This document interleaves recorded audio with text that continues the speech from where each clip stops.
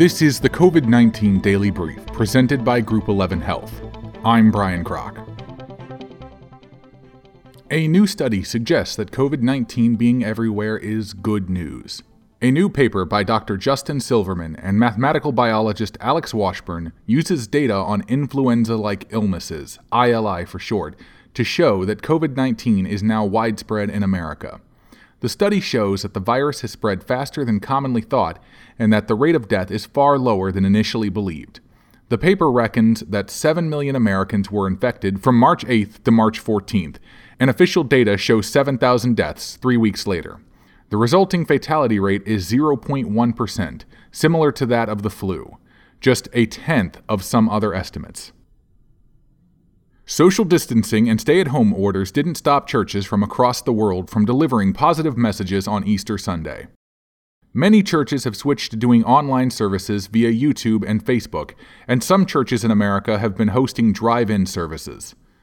Pat Allerton, a vicar in London's Notting Hill district, used his bike and 2 loudspeakers to spread his Easter message of hope to the back streets of London.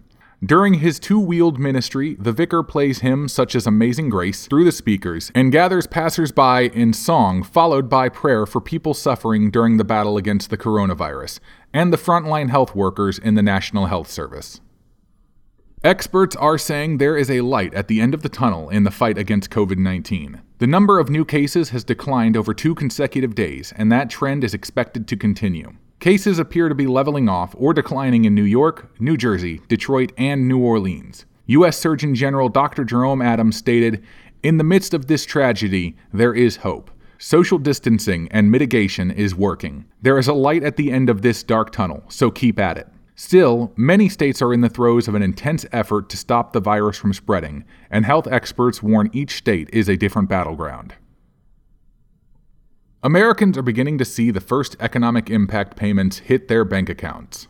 The IRS tweeted Saturday that it had begun depositing the funds into taxpayers' bank accounts and would be working to get them out as fast as possible. The one-time payments were approved by Congress as part of an emergency relief package intended to combat the economic damage from the coronavirus pandemic. The exact timing of when people get their money depends on a few factors, such as income and payment delivery method.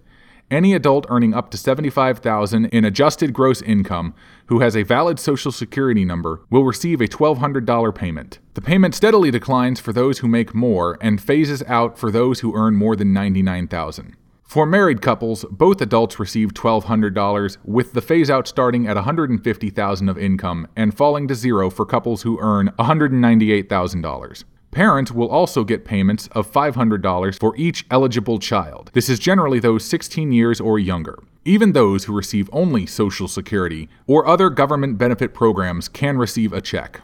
This has been the COVID-19 Daily Brief, presented by Group 11 Health. For more information on Group 11 Health, go to groupxihealth.com. That's groupxihealth.com.